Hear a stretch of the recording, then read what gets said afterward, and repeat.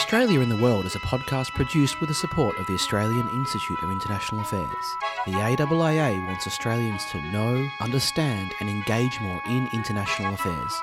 All views expressed are solely those of the speakers themselves. Hello and welcome back to the Australia in the World podcast. My name is Darren Lim from the School of Politics and International Relations at the Australian National University. Here, as always, with Alan Gyngell, National President of the Australian Institute of International Affairs. We have another terrific guest on the podcast today, Thursday the 16th of July. So let me pass things over to Alan to offer his welcome. Thanks, Darren. All our guests on the podcast so far have come from the ranks of the practitioners. Most recently, of course, we had DFAT Secretary Francis Adamson. But there are plenty of other actors in the mix influencing Australian foreign policy. You've got business people, academics, advocacy groups, and the media, broadly understood, are central. That's not just true at the institutional level, but at the level of individuals as well. There's a long history of great Australian journalists interacting with and influencing the highest levels of policy making. And you can look back to legendary figures from the early days of Australian foreign policy like Dennis Warner or Peter Hastings or Bruce Grant, through to much more recent figures like Mary Louise O'Callaghan, Graham Dobell and Rowan Callick. Darren and I have discussed media coverage of international affairs several times on the podcast, especially in relation to China. At times we both expressed frustration at some of the reporting and commentary. So we thought it was only fair to invite a representative of the fourth estate to defend the profession, or at least to help us understand how the media operates covering Australia in the world in the year 2020. So it's my great pleasure to welcome Stephen Jedgetts to the podcast today. Stephen will be known to many of our listeners. He covers foreign affairs in the Asia-Pacific region for Australia's national broadcaster, the ABC, and is based at Parliament House in Canberra, can often be seen on television looking freezing outside in overcoats. He speaks to camera. He's spent more than a decade at the ABC, including 5 years covering federal politics. And he also spent 2 years working for the Department of Foreign Affairs and Trade at the Australian High Commission in New Delhi. Most importantly for our conversation today, Stephen has reported on many, if not most, of the biggest stories on Australian foreign policy in recent months as we've grappled with the COVID-19 pandemic and experienced new levels of turbulence in the China relationship. So welcome to the podcast, Stephen. Thanks for having me. It's a real pleasure to join you both. Let's just begin with your own story. Tell us how you got into journalism and how it connects to your interest in foreign affairs.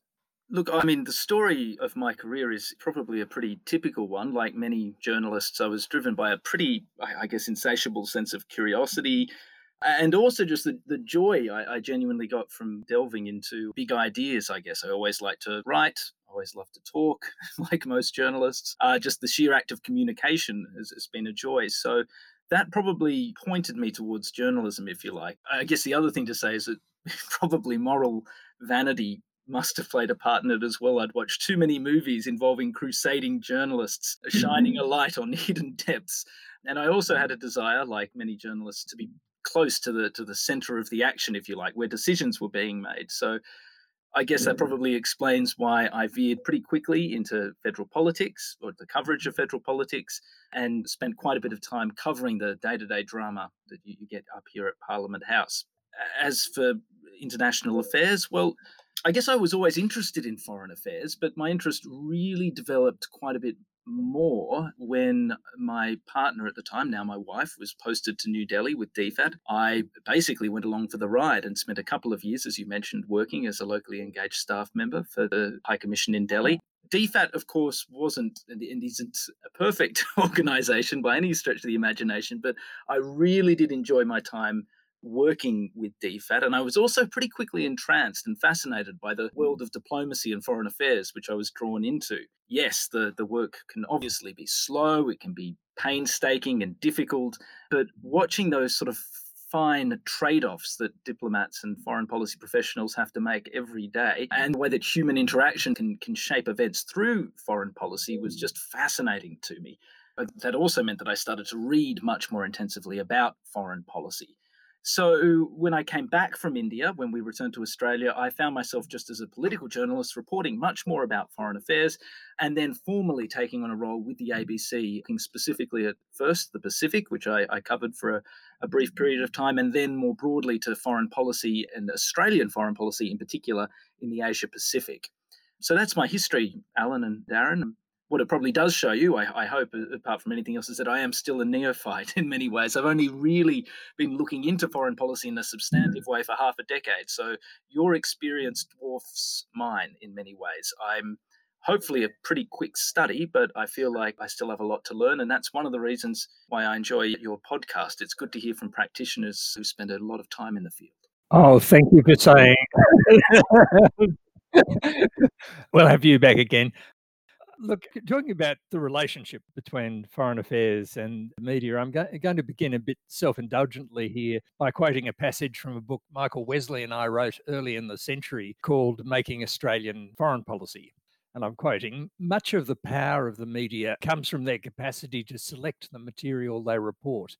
Choosing which messages to convey and from whom, the media can determine who can communicate with a mass audience or from a mass audience to the government and on what issues. For journalist Ross Gittins, this makes the media unique types of messengers. Through a quality loosely defined as newsworthiness, they choose their messages, the extent to which they will allow the sender to make his or her case, and the prominence the message will be given." Now, that's a traditional view of the journalist as gatekeeper. But rereading that recently, it just seemed to me that the media world has moved on a lot since the last edition of that book in 2007. So how has the landscape changed, Stephen, and what does it mean for your work? I mean, you're right, Alan. The landscape has changed, and I think it's actually changed pretty dramatically. You know, the gatekeepers are dead. Long live the gatekeepers. Or even if we're not dead exactly, we're pretty diminished. And that's because there are countless new voices bubbling up through social media in particular. And I think it's interesting. It's not just that social media provides a platform for new and alternative voices, which is healthy, but it also actually shapes mainstream media coverage as well. That's probably because journalists like me spend far too much time on sites like Twitter, following the threads that emerge and forgetting very quickly just how unrepresentative it can be. So social media has changed things dramatically. In some ways, it's really healthy. It's broken down barriers. It's provided an opportunity for new voices to come through. That's a good thing. But of course, social media also has plenty of perils. And the main peril, of course, is that it can be an echo chamber. And not only that, I think it can be centrifugal as well. That echo chamber quality drives polarization effectively because it rewards and elevates emotive or extreme statements. So in that environment where we're navigating this new field where we have to share the space, if you like, with social media, I personally think it's more important than ever to privilege old-fashioned, if you like, journalistic qualities and values, including, focusing on privileging evidence, straining where you can for objectivity. No, I don't believe the word should be dead, buried, and cremated, and privileging evidence ahead of all else. Okay, well, compared with what's going on in the US media at the moment, that is a remarkably, from my point of view, refreshingly traditional view that you've just given of the role of the journalist. But I wanted to sort of press you a bit on your relationship with policymakers. One of my particular gripes at the moment is that Australian ministers are reluctant to give speeches which give context to Australian foreign policy in a way that a tweet or a doorstop simply can't do. But when you do finally persuade them to give a speech, they drop copies to the media in advance so that the government's interpretation of what they've said will appear at the same time.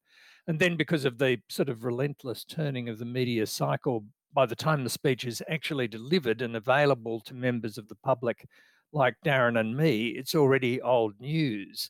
That seems to be happening more often recently. Do you think that's right? And how do you deal with it? And how do you avoid being manipulated yourself? Well, Alan, you're talking there about a really time-honoured convention in political journalism, of course, which is the drop. I mean, how time-honoured is it? I mean, there was a time when important foreign policy speeches were made to Parliament, for example. That seems to have gone by the board now. Honestly, Alan, it's difficult for me to, because of my age really, and the limits of my experience. I've been about 10 years effectively on and off in the gallery. So my view here is really only a decade old. It's true that now almost every major announcement is now essentially dropped to journalists in advance. Has it become more prevalent over the last 10 years? I don't think so. I mean, I don't think the tactics, at least to my eyes, have changed much over the last decade or so. Was it different in the 80s or 90s? Possibly, quite probably. But it's difficult for me to say because, I was in primary school at that stage, or perhaps in high school in the back half of the 90s. So it's difficult for me to make an accurate comparison. I mean, it's worth looking cynically at the drop. Why do politicians drop information? The reason's obvious. They want to get out ahead of the news cycle. They want to define the terms of the speech or the statement that they're giving. And then that presents a challenge to you as a journalist. How do you avoid being manipulated? And honestly, that's always a bit of a battle. If you get a drop at, say, 6 or 7 p.m. at night, then you'll have to rush to file by 9 or perhaps 10 p.m. at night at the latest before you go home, which means you only got a couple of hours really to actually assess what's in front of you. What do you do in that situation? Well, I guess what you do is what you always do as a journalist. You try and adhere to the real basics of the craft. You try and work out what money is new money and what money is recycled or re-announced money. You try and work out where the figures have come from. You try and compare what's being announced in the speech notes to what's been announced previously, and you try to question as many of the assumptions presented to you as possible. So in that sense, it's a pretty old-fashioned approach. The main thing I think that has changed is the speed of the news cycle. It's sped up immensely, even over the last decade that I've been in journalism. So now a minor government announcement will disappear in a blip. A speech or a significant announcement delivered by a minister will last a little longer, but the news cycle is still probably only, say, 8 to 12 hours. A big speech, a major announcement like the one that Scott Morrison gave us with the Defence Strategic Update a few weeks ago, well, that can sustain, say, 36, 48 hours of coverage, but that's about it. So what you have to do in that circumstance is really try and find the time that you need to give announcements the sustained coverage that they merit. And honestly, that's a constant battle, and it's getting only harder. On a slightly different track, Stephen, do you deal much with the local embassies? I'm just wondering if dealing with the Chinese embassy, for example, is different to dealing with the Americans and the Indonesians or the Japanese.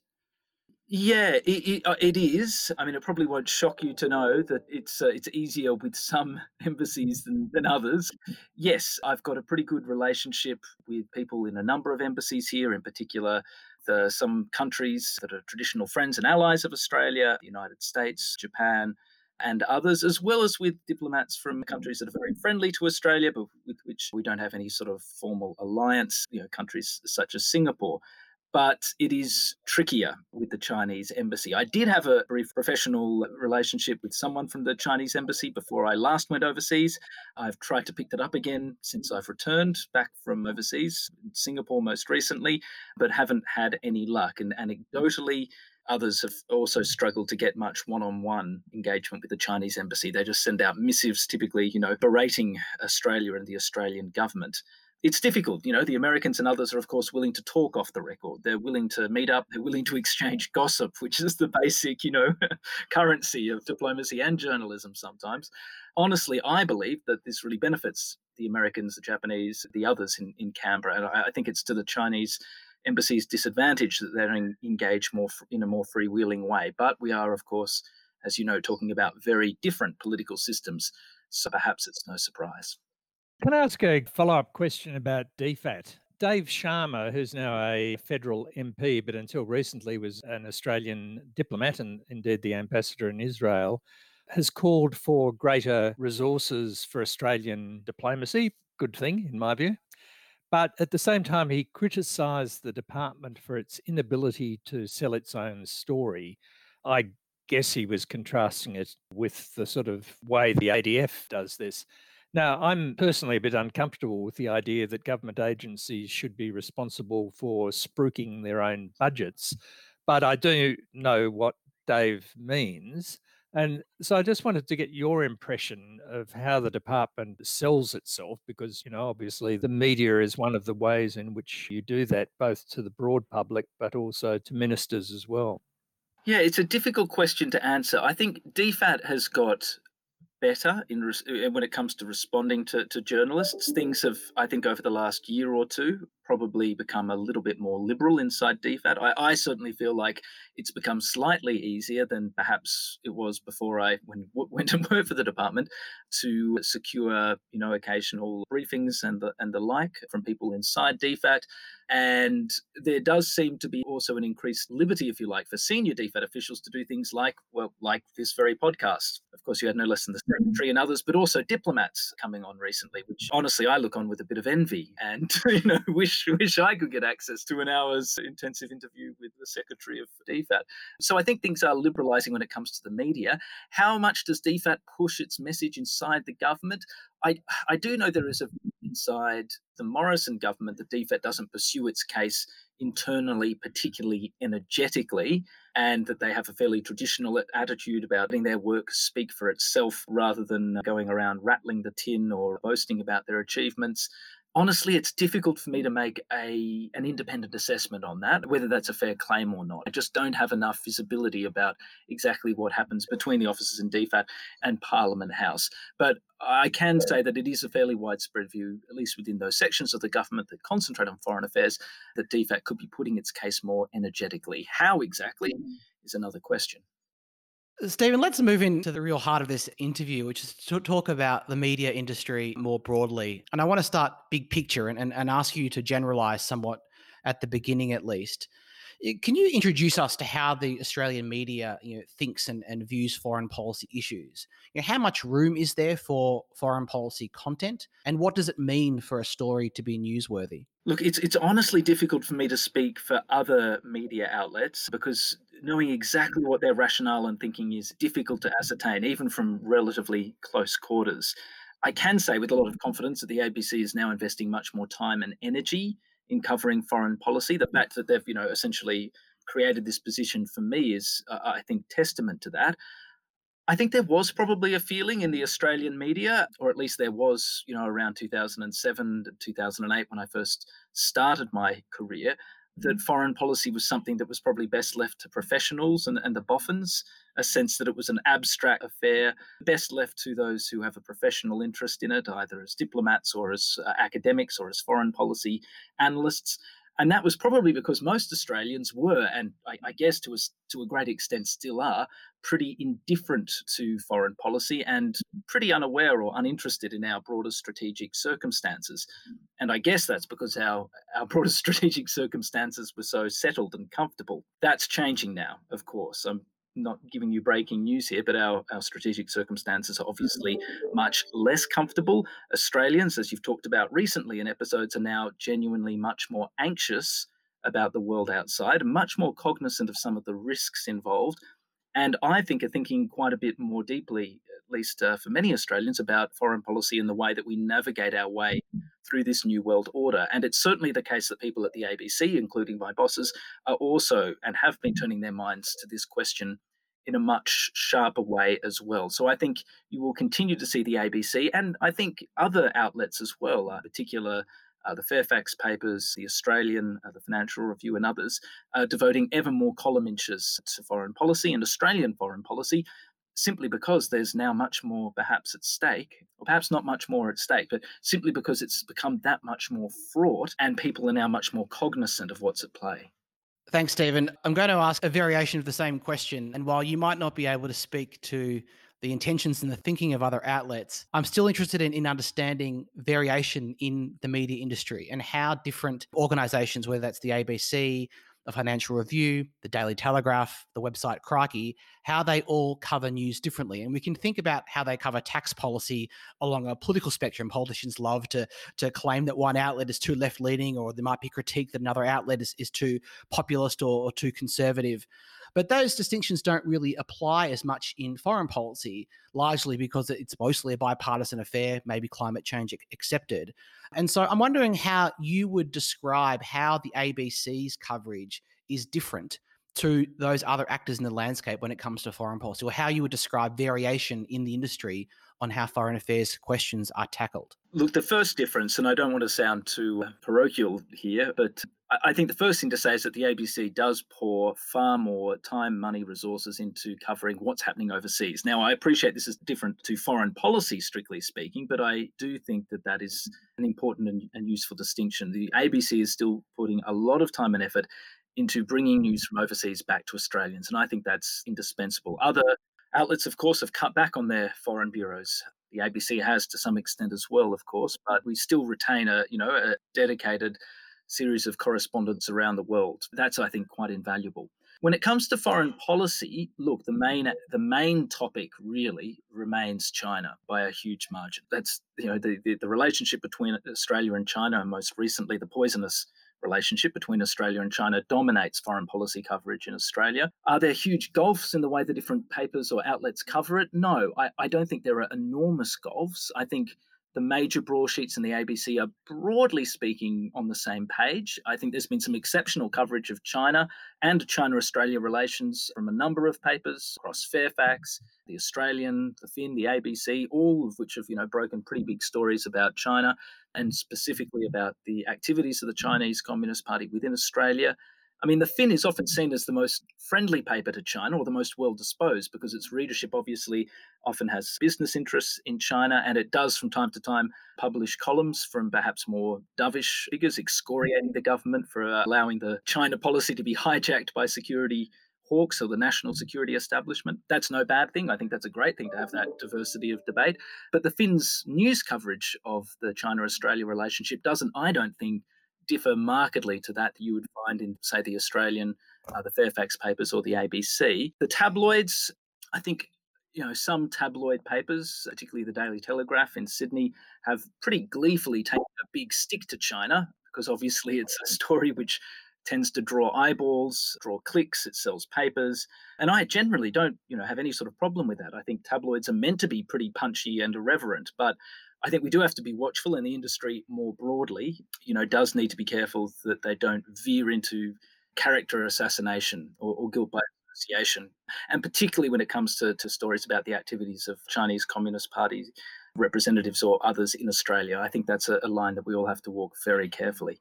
A sort of follow-up from me. When I had my recent 5 minutes of tabloid fame, one of the things that struck me was how similar parts, at least, of the news landscape seem to be to the entertainment industry. Now, I'm sure that what I'm about to say isn't true of the ABC. Well, actually, I'm not really certain of that either, but I don't like to be impolite. But sometimes editors seem to act like showrunners in a long-running television series, like David Simon on The Wire or David Benioff and D.B. Weiss on Game of Thrones. In other words, their job is to ensure that whatever twists and turns the plot may take, it remains faithful to the overall narrative arc, which has already been determined, and that individual characters are always required to act consistently with their ascribed traits. Now, of course, that's unfair, and you will say it is unfair, but in what ways is it unfair, and is it unfair everywhere? Well, Alan, I'm perhaps going to shock you slightly and say that I'm not sure it is always entirely unfair to make that allegation.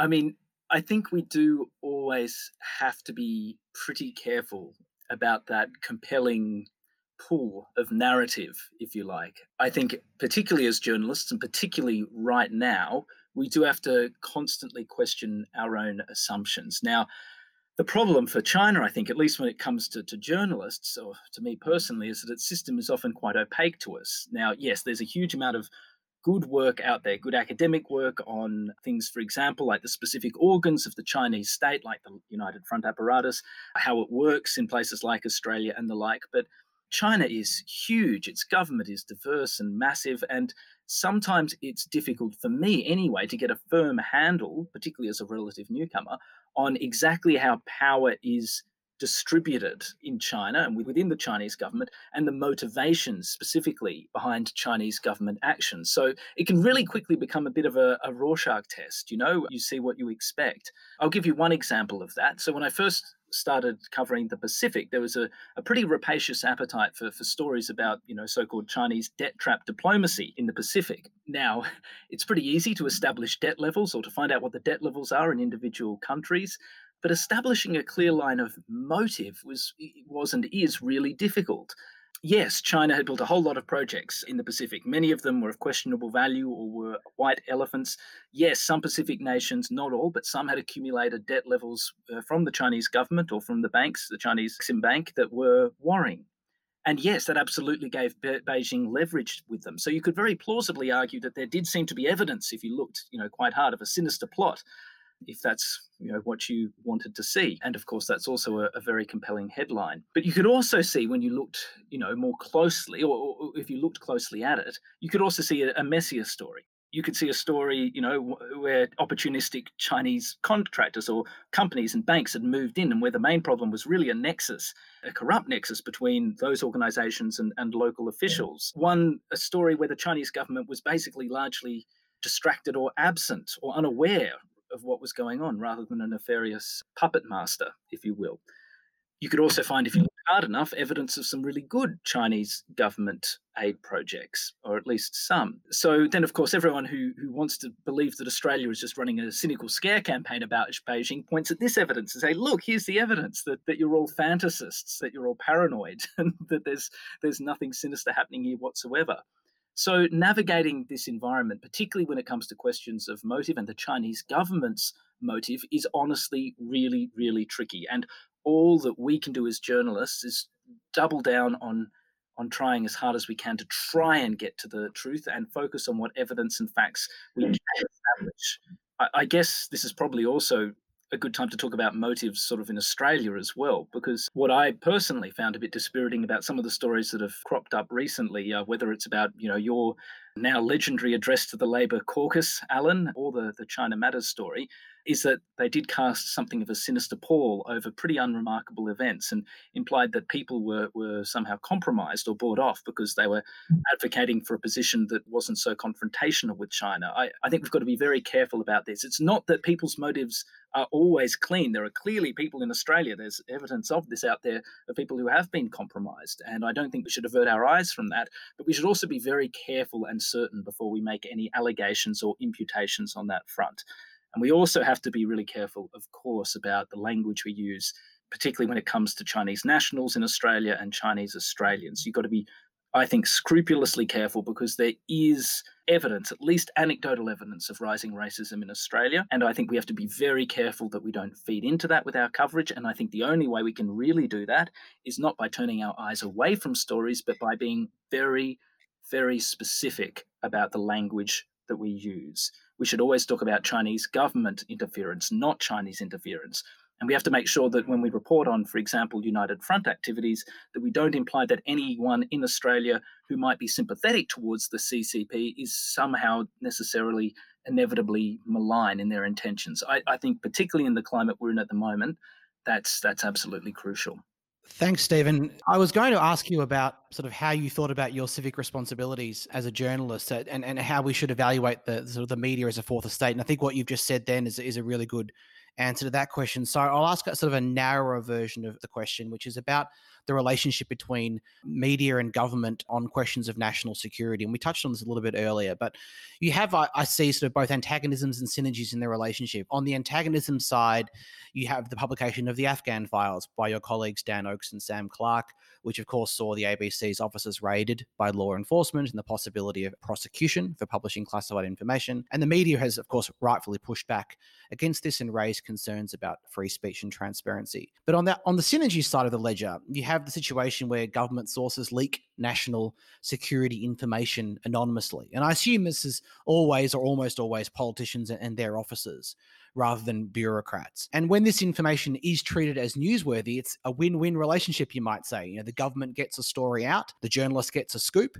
but it does raise tricky ethical questions, and I think back to events early last year in 2019 when the then head of ASIO, Duncan Lewis, former guest of the podcast, publicly repudiated a front page report about the nature of ASIO advice concerning the impact of medical evacuation legislation and the possibility of reopening the Christmas Island detention centre. So sort of the small question here is, on what basis do you think about the grant of anonymity to contacts, especially if they're authorised by their bosses and maybe ministers to give you the information? And how does that relationship factor into your view of your civic responsibilities as a journalist? Thanks, Darren. I mean, it's a really good question. I don't obviously want to go into my specific sources or the agencies that they're from in any way, but if I can speak in the broad, if you like, or in the abstract, I think it's really important to, whenever you're speaking to anyone, perhaps particularly if you are speaking to someone who is not authorized typically to speak to you, or who may have been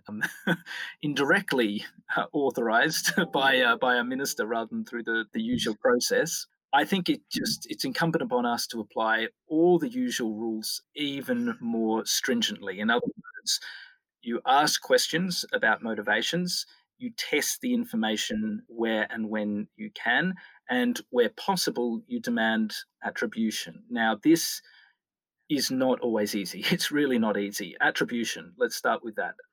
Intelligence sources can be invaluable sources of information, but of course, they're almost never permitted to speak to the media. So they say they have to be off the record. And, in this case, it's not like it's a backbencher who wants to spread a bit of gossip or, badmouth a colleague, but would rather do so anonymously. Then you can quite comfortably come back and say, well, mate, if you don't want to put it on the record, then I'm not ascribing it to a Labor MP or a Liberal MP who, quote, told the ABC.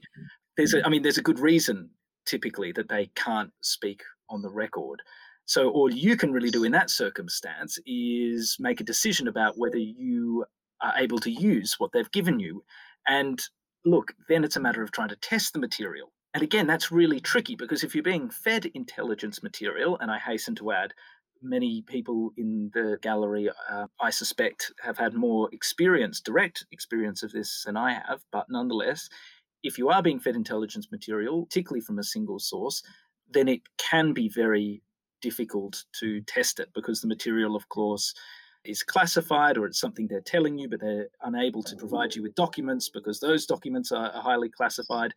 So if what they're giving you is particularly contentious, then of course you need to find someone else, ideally, to bounce it off, to test whether it's accurate and useful. But I imagine that doing that is not easy because there are very small numbers of people who have access to this information, and sharing or testing very sensitive information like this is not easy.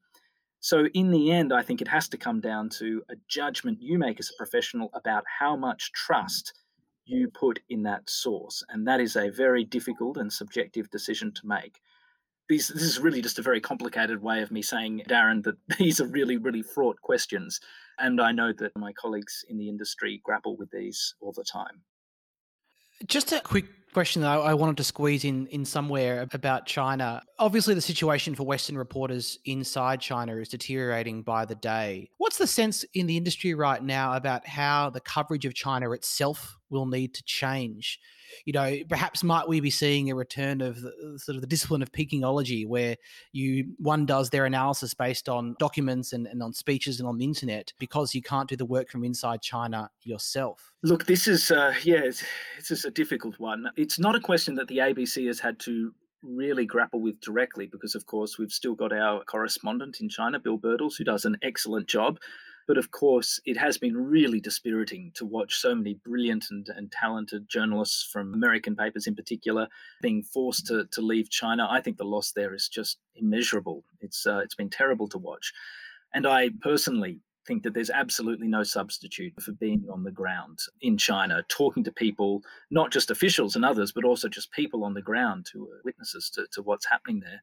But you're right, it's getting harder and harder, and all the signs are that it will only get more and more difficult as the relationship between China and the US and other Western nations as well continues to deteriorate. So I've no doubt that the big American papers and others are now considering what they're going to do. I saw today that I think it was the New York Times moved its bureau out of Hong Kong to Seoul, was it? It was Seoul, yeah. To Seoul. So that's obviously one thing, just to move to a neighboring country. But of course, you still lose that immediate access to China. The other thing that I think that the papers will be trying to do everything they can to develop their brilliant Chinese national reporters who have worked in the papers as reporters or as news assistants, and encourage them and enable them to do more original reporting on the ground. Now, I know that there are some academics who do brilliant work on China without ever setting foot there, partly in some cases because they feel like they can't do so safely. And I know that there are some people who do brilliant work whether that's sort of, Kremlinology or Pekinology style, observation, looking at subtle seating differences at Chinese Communist Party meetings, or the choreography of those major meetings to see who's in and who's out, poring over documents that they get from inside China. All of that work is invaluable. But for journalists in particular who are preoccupied with the immediate, I honestly don't believe there's any substitute for being on the ground. And I think that the loss of top journalists on the ground in China will inevitably have an impact on the quality and the breadth of coverage coming out of China. Unfortunately, I think that's almost an unavoidable reality. Stephen, moving away from China, if it was possible to listen in randomly to the private conversations of Australian policy advisors or intelligence analysts over the past 50 years, you'd very soon hear complaints about how hard it is to get ministers to focus on issues of long-term importance rather than the immediate crisis. The urgent is always driving out the important in meetings of the NSC, for example. Now, I don't blame our political leaders for that, actually. It's a sort of an inevitable consequence of the democratic political system. But how do you manage the same dilemma as a journalist? I mean, how do you turn something that you know to be important into news? And does social media make the problem worse or maybe even easier? Look, the answer to that question is basically it's hard. It's really hard, and it's getting harder. But that's probably my fault, or it's probably our fault collectively, because we've allowed ourselves to get distracted. The sheer clamour of events that we've got at the moment right now is deafening. It really is. I can't remember the last time that I had more than, say, a day without a new, relatively urgent or very urgent story popping up, demanding immediate attention. Over the last couple of months in particular, it's just been relentless. Every day it seems like there's a new breaking China story that demands urgent attention. And you're right, it leaves less time for thinking, it leaves less time for reading, crucially, and it leaves less time than you might like for cultivating those contacts that not only give you access to news stories, but also deepen your understanding of what's happening. So it's becoming harder. And yes, social media does make it worse. And that's because it's such a relentless distraction. Now, that's my fault. That's not social media's fault. It's just doing what it's meant to do, drawing eyeballs, drawing clicks. But it is a distraction. And every time there's a new development, I've noticed this time and time again over the last couple of months.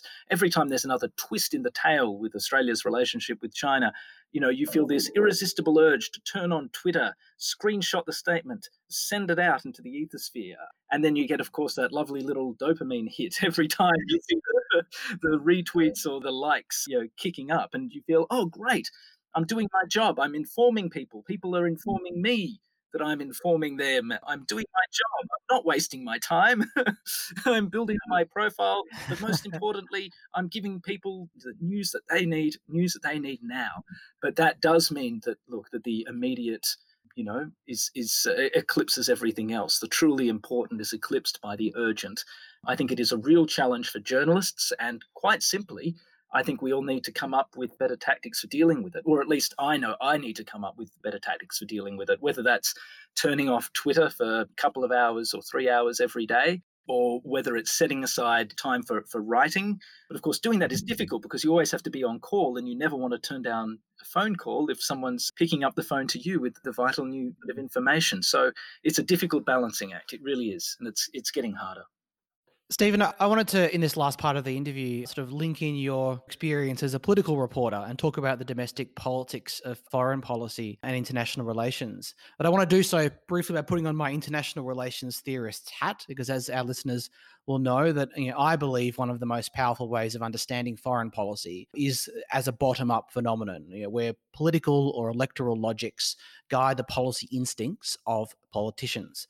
So every time I see the Australian government facing a major policy choice in the foreign policy realm, I ask myself, what's the domestic political angle here? And that at least helps me, I think, understand the scope of what's possible, or even maybe what the precise decision will be. But of course, reality is much more complicated than my stylized theories. And in that context, I've been grappling to understand the phenomenon of the Wolverines.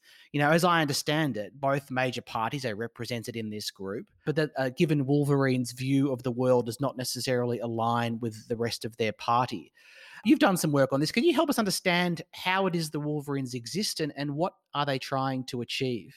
Look, I have done a little bit of work on the Wolverines, so I certainly wouldn't call myself an expert on them. I am in touch professionally with the with a couple of the members of the Wolverines, and like I am with everyone in Parliament, really keen to hear their views on China and geopolitics. I suspect they'd be flattered to know that there's, maybe we should call it like Kremlinology, Wolverineology, study of Wolverines in Parliament. Look, yes, I'm happy to provide what clarity I can. The Wolverines are basically a gathering or a coalition of MPs who are, broadly speaking, supportive of Australia's alliance with the United States and quite skeptical towards the Chinese Communist Party. I don't think their motivations are in any way sinister or really that secret or surprising. They simply want to shape government and opposition policies which adhere to the alliance as our security pillar and which are more muscular when it comes to pushing back against what they see as pretty relentless Chinese government interference in Australia, as well as what they see as a very hostile and threatening Chinese foreign policy in our region. Now, it's a bipartisan group. That's, as I understand it, one of the main sort of principles of the founding members. They wanted it to be bipartisan, cross the party aisle to draw as wide a support group as possible. I haven't looked into this closely recently, but last time I made an inquiry, I think I noticed that it probably skews more towards the coalition now than it does Labor, in that most of its newer members are coalition or Conservative MPs rather than Labor ones. But there remain Labor members on it. What do? Well, they advocate and they coordinate their attempts to advocate for a policy, like I said, which is a bit more skeptical or perhaps much more skeptical towards China. And they do everything they can to coordinate those efforts to secure what results they can. So they're often quite active when it comes to talking to ministers on security policy, foreign policy, quite active when it came to Hong Kong and the recent announcement to offer extended visas to people in Hong Kong. It's worth noting they were probably pushing on a bit of an open door with that one. And they're also, not shy of a bit of publicity. As you know, they've got a logo, if you like. The Times display that logo. And there is an attempt to try and bring in as many new members as possible. I think the expansion might have slowed recently, or at least it had last time I checked in, but it's certainly a substantial group of MPs, and interestingly, largely a group of younger MPs as well. Stephen, if I could just follow up on that, other than your tantalizing point about publicity, what I heard then as an international relations theorist was a top-down phenomenon, that the position that Australia finds itself in the world is creating a constituency of politicians who have a particular view on foreign policy. And that contradicts the story I led with, which is all politics is local, all foreign policy has a bottom-up political logic. So I didn't hear a political logic. Does that mean that my theory is not especially helpful in understanding the Wolverines? Well, I mean, it's difficult to say because each member would probably have really different motivations for joining. Yes, I mean, there may well be domestic political considerations that drive some members of the Wolverines or play into their calculus, as it does, I'm sure, into the government's overall China policy. I don't think that the government's China policy exists in some sort of perfect abstract foreign policy bubble. Of course, domestic considerations play into that as well. But I do believe, at least when it comes to those members of the Wolverines that I've spoken to, that when it comes to questions around, in particular, China and the United States, that many members of the Wolverines do see it very much in stark moral terms. That doesn't mean they define it entirely in moral terms, but they do see a very strong moral element to it, and they think there is a moral imperative to throw our weight behind the United States alliance and to do everything possible to ensure that Chinese expansionism, as they see it, or Chinese government expansionism, as they see it, is limited both in our region and in Australia.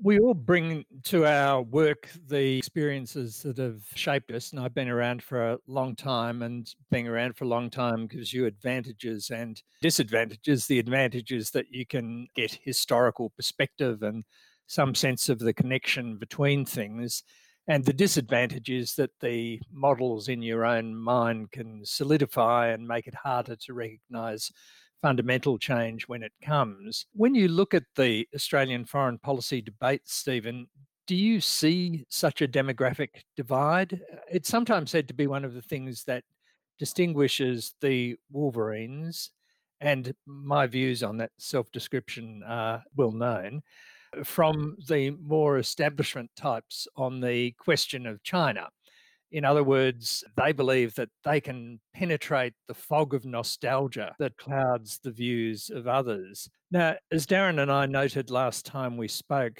that belief in what younger people think about China is not actually quite borne out by the latest Lowy poll. But do you see this demographic divide as a wider issue that manifests itself beyond China? I mean, you were talking about the values side of it. There is that one of the elements, as opposed to the sort of realpolitik of an older generation? I don't have a really clear answer on this one, but I do think there's probably anecdotal evidence, at the very least, that many younger MPs and younger MPs on both sides of politics are perhaps more skeptical towards China than their counterparts in, say, their 50s and 60s. Now, this is a really broad generalization. I hasten to add, I'm not saying this is universal, but there is certainly a cohort, if you like, of younger China hawks who do believe, I think, that some, not all, that some long-time China watchers or China specialists have been unable to grasp fundamentally the way that China has changed as they see it. Its transformation from a state which some hoped would slowly edge towards some sort of normality, not liberalize, but edge towards an acceptance of international organizations, into one that is in many ways hostile to the international order or hostile to international norms. Now, I think they suspect, fairly or not, that the older generation perhaps still yearns for that era when they were perhaps younger or in the driving seat, and when there was this sense of possibility about China, a sense of it opening up, of it engaging with the West, in particular around the mid to late 90s and the very early 2000s. And yes, I do think you've put it quite well, Alan. I do think they see this debate in pretty starkly moral terms, and they do believe that some China specialists, people who are steeped in years of China watching, are unable to see the profundity of this transformation, if you like. And they also believe that some of these people are perhaps willfully blind to the extent to which China does seem intent on both exporting, at least to some extent, its model of governance, and is intent on suppressing civil society and freedom of speech when it comes to its so-called core interests around the globe. Now, I'm not endorsing that view necessarily. I'm not saying that's right, but I do believe that it's pretty widely held amongst this younger cohort.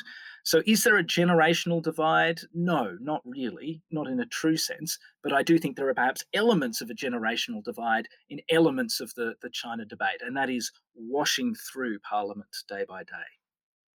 Thanks, Stephen. Just a last question or two, and maybe I'll ask you to take off your media hat here and put on a grand strategist hat or a pundit's hat, like Alan and I like to do on this podcast. You said that you'd spent some time in Singapore, and their government is often lauded, at least in sort of pundit circles, for its foreign policy discipline. You know, all public statements are carefully calculated and calibrated. And you contrast that with the willingness here of parliamentary backbenchers, as we've discussed, to say whatever they want for whatever reason they want, which has an impact, as you said, of potentially complicating or directing a government's message or an opposition policy platform.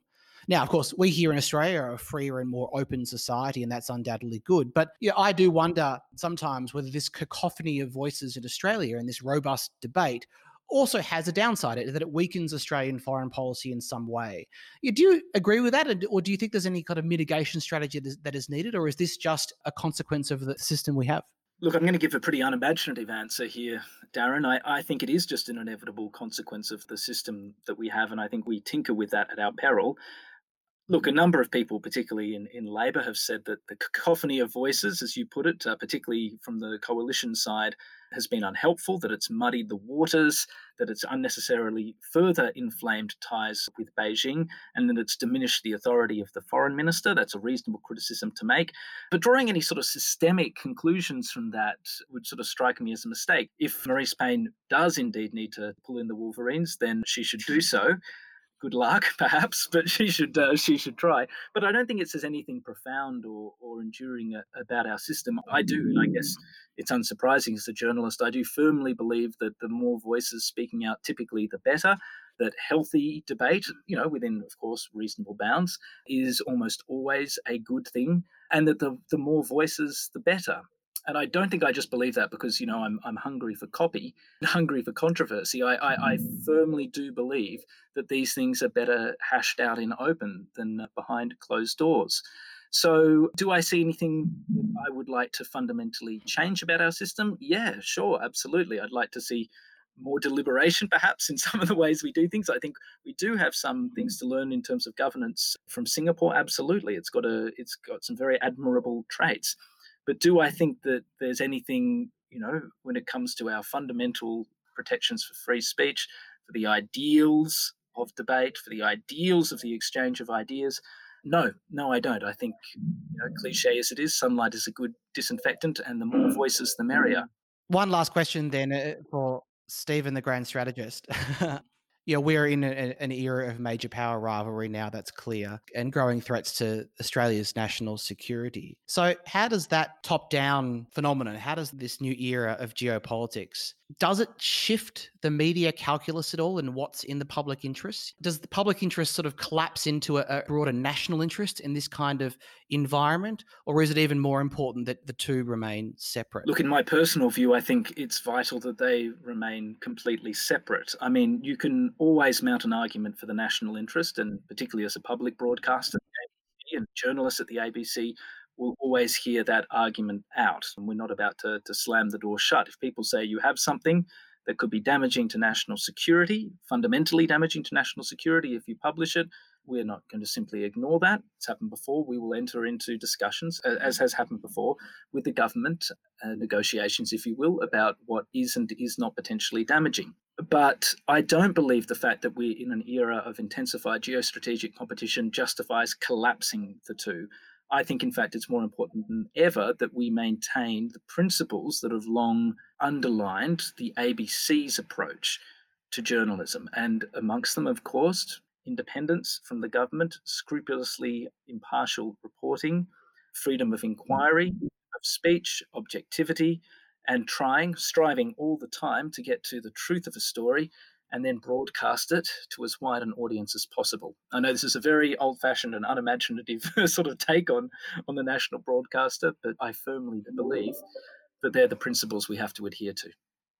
Stephen Jejets, this was a fabulous conversation. Thank you for taking time out of a very busy day up at Parliament House to have a chat with us. No worries. Thank you both. It's been a real pleasure to join you.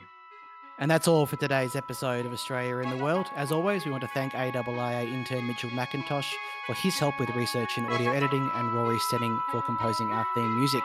Thank you and talk to you again soon.